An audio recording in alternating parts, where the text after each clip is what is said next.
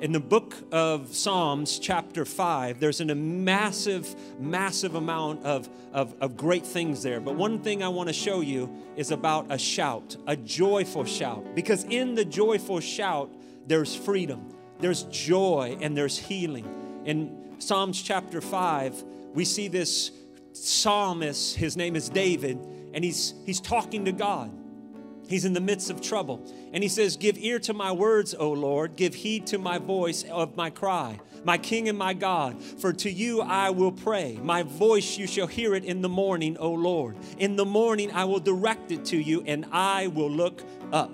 For you are not a God who takes pleasure in wickedness, nor shall evil dwell among you. Verse 11 says, but let all those who rejoice put their trust in you. Let them ever shout for joy because you have defended them. Let those who love your name be joyful in you. That's what we were doing in the front part of the service. We were being joyful in God. For you, O Lord, will bless the righteous, and with favor you will surround him as with a shield. I want to talk to you this morning about a joyful shout. A joyful shout. Father, thank you today for your word. It's a lamp and it's a light. Let everything that Joey says fall to the ground, and every word that comes forth from you change us forever. Forever be changed because we've been in your presence. In Jesus' mighty name, and all God's men and women said, amen. Now turn to your neighbor and say you're good looking, and go ahead and sit down. Turn to the other neighbor and say you've lost weight. And you're good looking. Let's make it all work. I want to thank you again for coming. Thank you for partnering with us at Oasis Church. Thank you for believing in us and what we do in our community with Lord's Gym City Center. All we do with Oasis Cares. You're going to hear more about that as we launch a 6-day-a-week initiative to bombard the city with hope every single day. We do it now, but we're going to even do it in double trouble coming the first of the year. But I want you to think about something this morning. I want you to think about what you're lacking. What is it that you're lacking? Because in life, you're not born to lose, but you have to be a person that chooses. You have to choose what you become. Because so often we look at what we don't have. We look at what we're lacking. We look at what we didn't get growing up, what our mom didn't give us, our daddy didn't give us. And we focus on what our losses are instead of what we have gained and who we are. And I think that's important because the Bible says in his presence, meaning God's presence, there's fullness of something. And that fullness is called joy. In God's presence, there's the fullness of joy. Many times when you get around the holiday season, some people go to the dinner table and they get filled up with food. This area right here gets hungry, and so you start eating, especially when they're bringing all the food to the table. You begin to eat, and then all of a sudden, that area down here gets full. And then you're reflecting because you're full. You're no longer eating. You're reflecting on what you just have eaten, and it's a time of reflection. So many people, they do the same in life. They eat on negative things. They eat on discouragement. They eat on depression. They eat on what they lack. They eat on the things that they don't have. And then they become full, but it's full of the wrong things. And they're reflecting on the wrong things. The Bible says a joyful heart, it does good like a medicine. It's called laughter. When you're laughing and joyful, there's an enzyme released in the brain that starts to fight all deadly diseases in your body. Long before medical science talked about healing and joy, God's word says the joy of the Lord is our strength. I do not know what you're walking through today, but I do know you won't get through life sucking on a Maalox bottle and whining about everything that's happened to you. You'll get through it with the joy of the Lord that will be your strength. Because joy does something. Because you can get filled with the wrong things, but when you get filled with the good stuff, it starts to come out of you and it starts to build strength. It starts to build in you because the Hebrew word for joy is life force. That's why the Bible says in his presence, there's the fullness of joy. In God's presence, he wants to fill you up with the right stuff. Too many people, they get filled up with the wrong stuff. That's why the joy of the Lord can heal you physically. That's why laughter doeth good like a medicine. When's the last time you just had a good old-fashioned laugh, a good old-fashioned belly laugh? I laugh all the time. I laugh at you. I laugh at others. I laugh all the time. I have to, because if not, life will beat you down. Life will tell you what you don't have. Life will tell you everything that's gone wrong is going to go wrong and the things that's going to continue to go wrong. But I believe that joy can heal you physically. I really believe that because I want you to know if it's God's joy equals our strength, then we can have healing in our body. But because joy can conquer depression. We often think of depression as being something that we can't fully get rid of. Many of you at the sound of my voice and watching by the way of the internet, you're bound with demonic oppression and you're battling depression. And that's where the joy of the Lord can come in and conquer depression. Because if I was to ask the question this morning, how many of you have gotten depressed a time or two? All of us would raise their hand because everybody gets depressed at some time. Often when you say things like that, people think, oh man, Joey, only people that get depressed are people who aren't doing good in God. That's not true. Moses was depressed. Moses was the guy that was face to face with God for 40 days. God gives him the 10 commandments. He comes down off the mountain. He's been with God in God's presence. And he comes down off the mountain. And guess what happened? The congregation had elected a new pastor. They had a new theology, the golden calf theology. He got so depressed, he got so discouraged, he threw down the 10 commandments out of a fit of rage. He was depressed.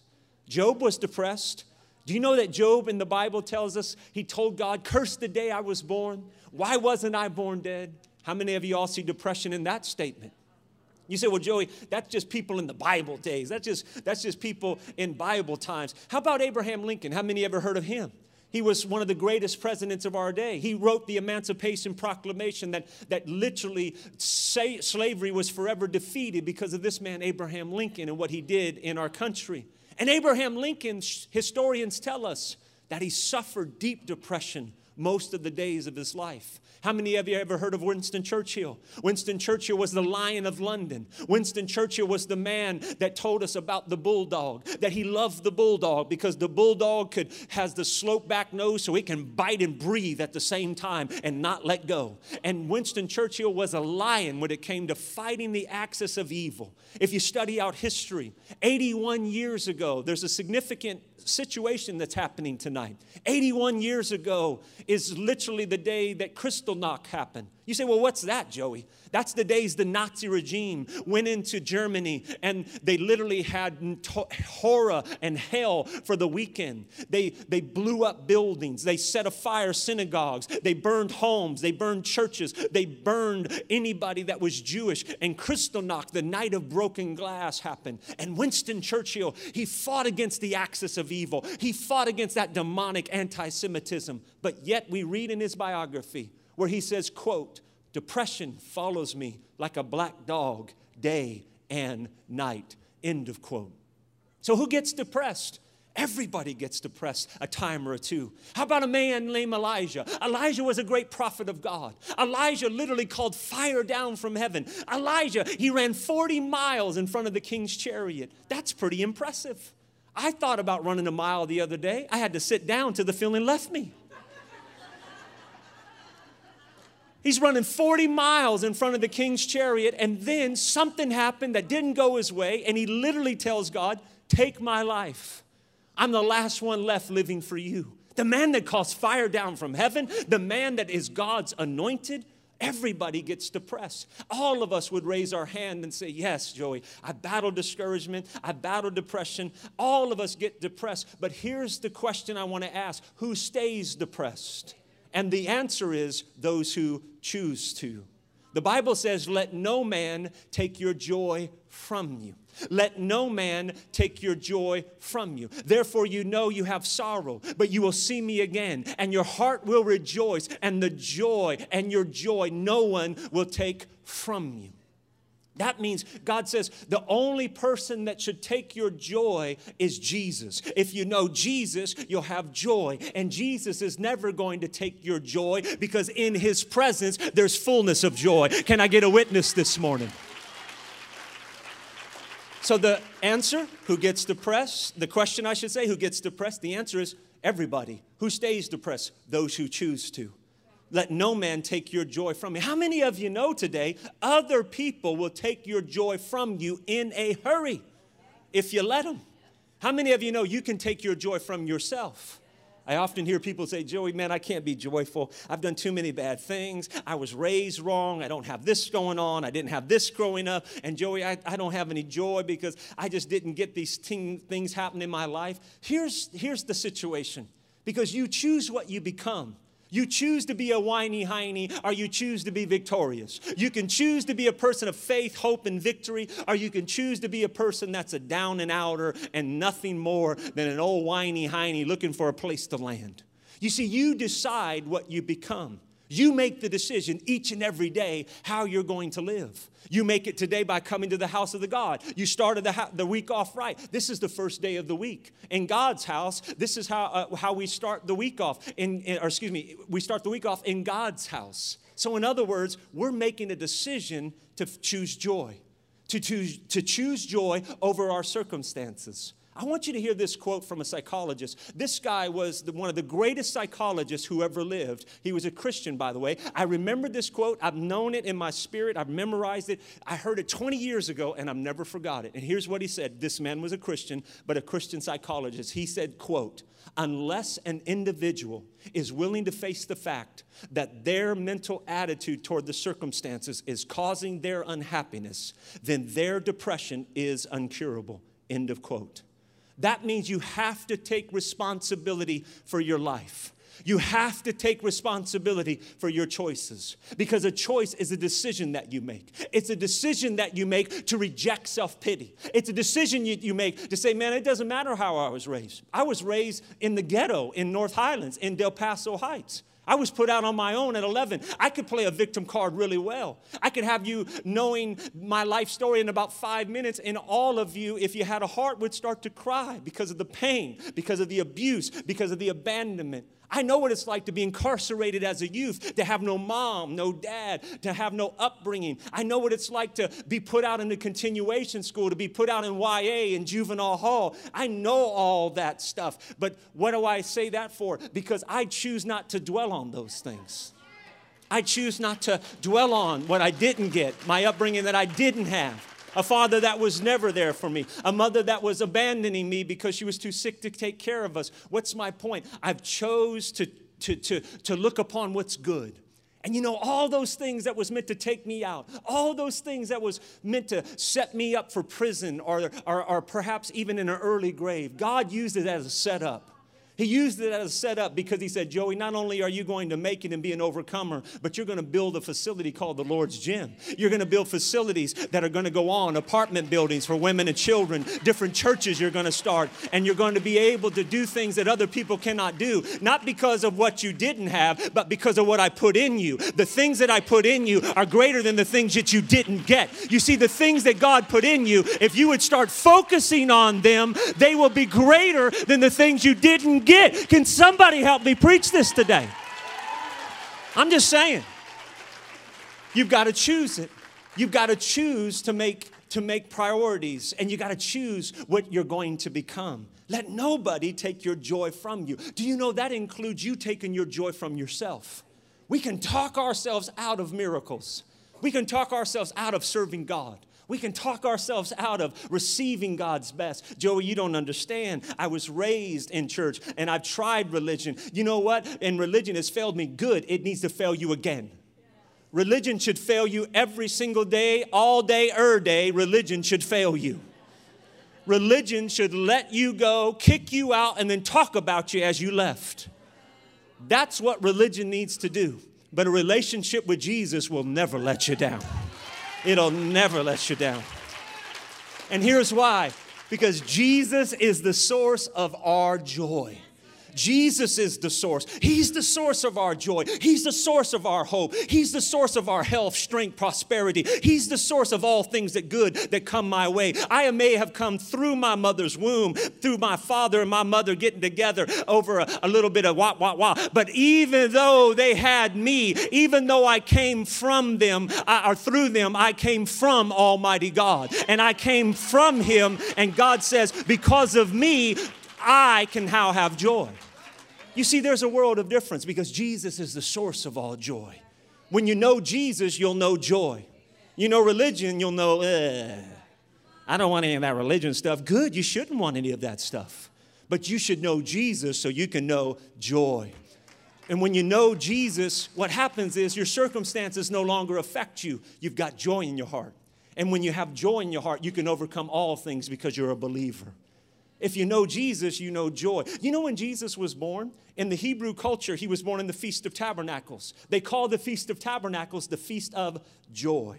It was the feast of joy that Jesus was born. That's why the angels sang on that first Christmas morning, "Behold, I bring you good tidings of great joy that shall be upon all people." It was Jesus who gave us 3 cheers. He didn't give it from the tavern slugging back some liquor. He gave it from the tabernacle. And he said, "Be of good cheer, I've overcame the world. Be of good cheer, thy sins are forgiven. Be of good cheer, it is I, do not be afraid." I want you to understand the gospel begins with a song and it ends with a song. Jesus gives us a joy. He gives us a peace that we've never known before. When you get that, your life is forever changed. Can anybody witness to Jesus today changing them? You say, "You sound like a fanatic." "Oh, you are just a fanatic. You guys are nuts." Yeah, we are nuts, but we're screwed on the right bolt. And I think that's important because that's what they're saying about Kanye. They're saying the same thing about him. Now they have the religious community saying, "Oh, Kanye's crazy." I think Jesus is king is a good way to be cray-cray. I think when you're talking about church on, closed on Sunday, "You my Chick-fil-A?" I think that's a good thing. I think it's a good thing. What's the point? He found Jesus. We should be celebrating it and congratulating it. Not going, let's see how it lasts. Yeah, we pray it keeps lasting.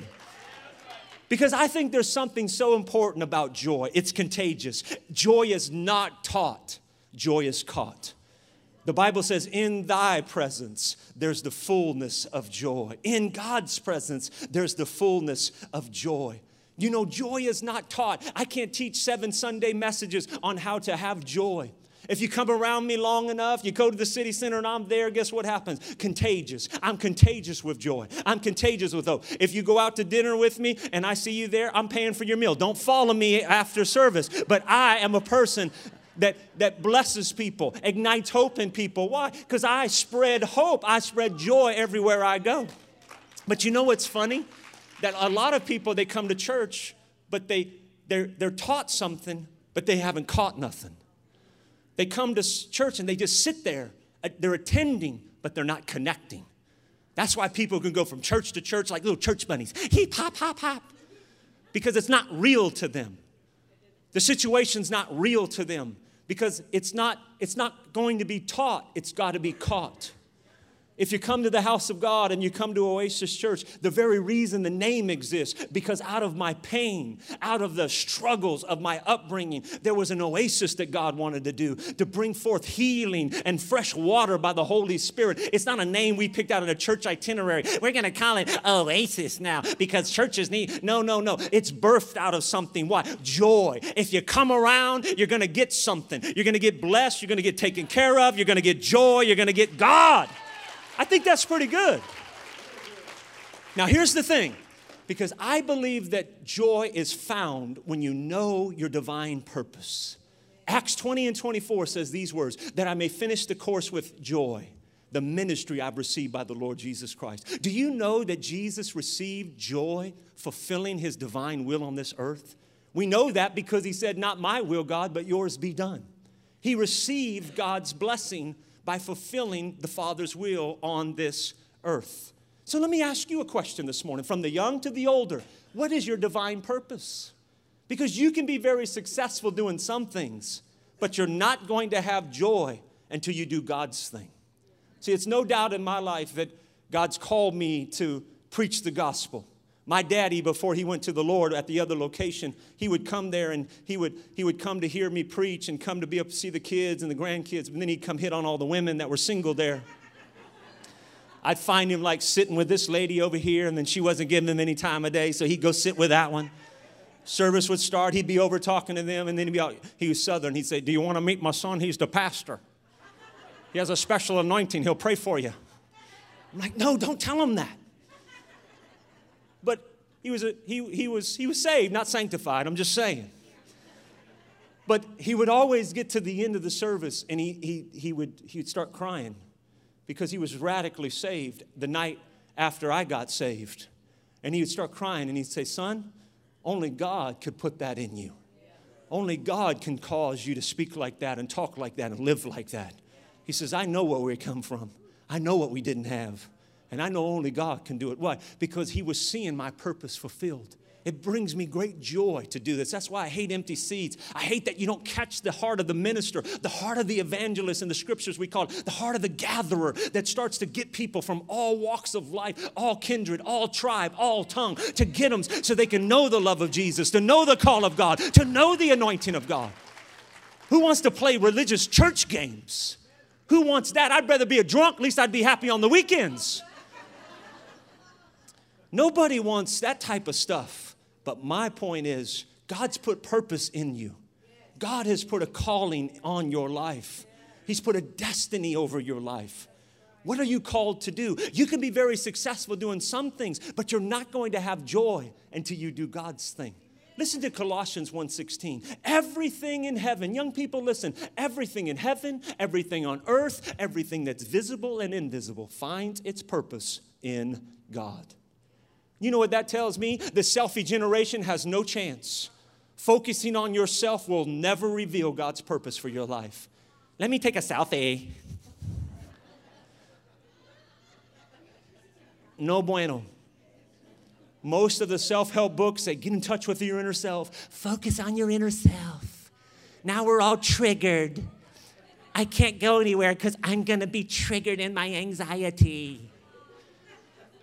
Please, you don't have the answer for you. You were made by God, and you were made for God, and you were made for His pleasure. And when God created you, He broke the mold. When God created you, He said, watch my miracles. He turned to the angels. Your daddy may not have wanted you. Your mama may not have wanted you. But God Almighty created you before the foundation of the earth. He wanted you. He loved you. He's got great plans for you. He's got purpose. So why are you doing what you're doing? Because accomplishments without purpose is a waste of time. Some people are driven by the wrong things. Again, they get filled up by the wrong things. As Johnny comes and we close, some people are driven by guilt, the dark chapter in their life. They don't want anybody to know about it. They wish it would go away. I can tell you how it can go away. Jesus Christ can wipe that chapter clean by His amazing grace. Some people are driven by anger and resentment and bitterness. Some people are driven by the need of approval. They allow the expectations of others to dictate and control their life. I say to you, let those people go. Do you want to be a man pleaser or a God pleaser? You cannot do both. You cannot please this world and please God. You will either offend God and please the world, or you will please God and offend the world. But you cannot do both. So why are you doing what you're doing? Some people are driven by fear. Fear of the past, fear of the present, fear of the future, fear of living, fear of dying. They just have this fear that permeates their life. Some people are driven by so many wrong things, and then they don't realize they've fed, and now they're full. And they're reflective on the wrong stuff. Not reflective on the things you have, the things God gave you, and the purpose that's in you, but they start reflecting on what was taken. And I'm saying to you today, it's time for you to be filled with the right stuff. Because God is not a God that He pleasures in wickedness, nor shall evil dwell among thee. What's the point of that scripture that I read? That's Psalms chapter 5. God has a zero tolerance for sin. Because whenever sin enters, joy goes out the door. And many times people think, well, I can't live right. But if you receive Jesus, He's lived right. And when you receive Him, He gives you the power to live right. He gives you the power to say no to the things that are killing you. He gives you the power to say yes to your divine destiny. Because when sin enters, joy leaves. It's so true.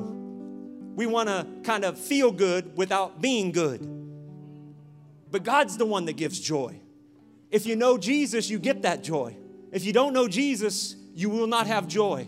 You will not be a joyful, fulfilled person. I do not care how successful you become. It is not possible. Joy that the world cannot give and the world cannot take away. Joy that comes fresh from the throne room of God each and every day. Do you want that? Here's how you get it. Righteousness brings it. Righteousness means as it ought to be by God's standard. That means when you receive Jesus, you are in right standing with God. And when you're in right standing with God, God claims you as righteous. And then you're on your way to work that righteousness out, saying no to certain things, saying yes to good things, leaving this stuff alone and embracing this stuff. See, that's up to you. God gives you the gift of righteousness. Now, how you walk out that righteousness is dependent upon your choices. Because God says, I'll give you the eternity through my Son, but how you're going to live on this earth is going to be up to the decision that you and you alone make.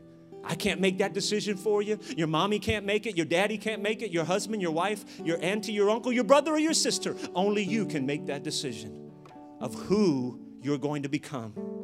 Now think about that.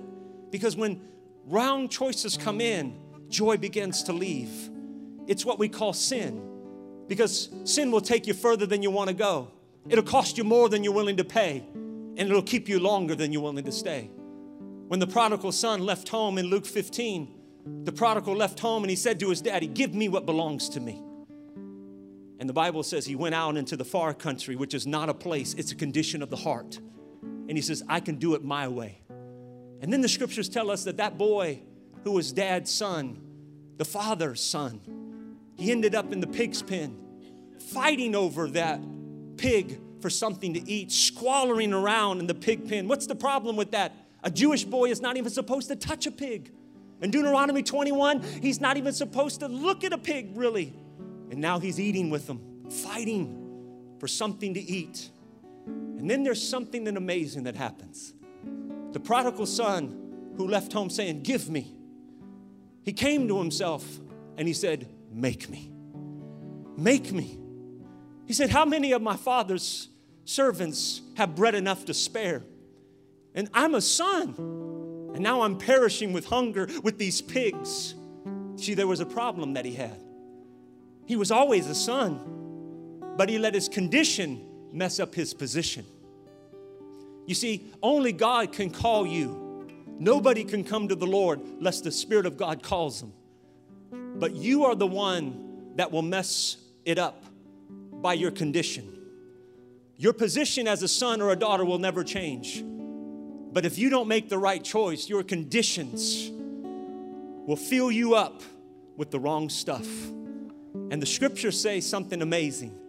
It says he came to himself, which tells me something. That sin is insanity. Because how could he have not come to himself if he had been himself? So if he's not himself, he's beside himself. And if he's beside himself, he's loco. That means he had to step out of his insanity and say, I got to go back home. And the Bible says as he was far off, the father would go out of that house every day wondering where that boy was. How is he? Where is he? Is he even okay?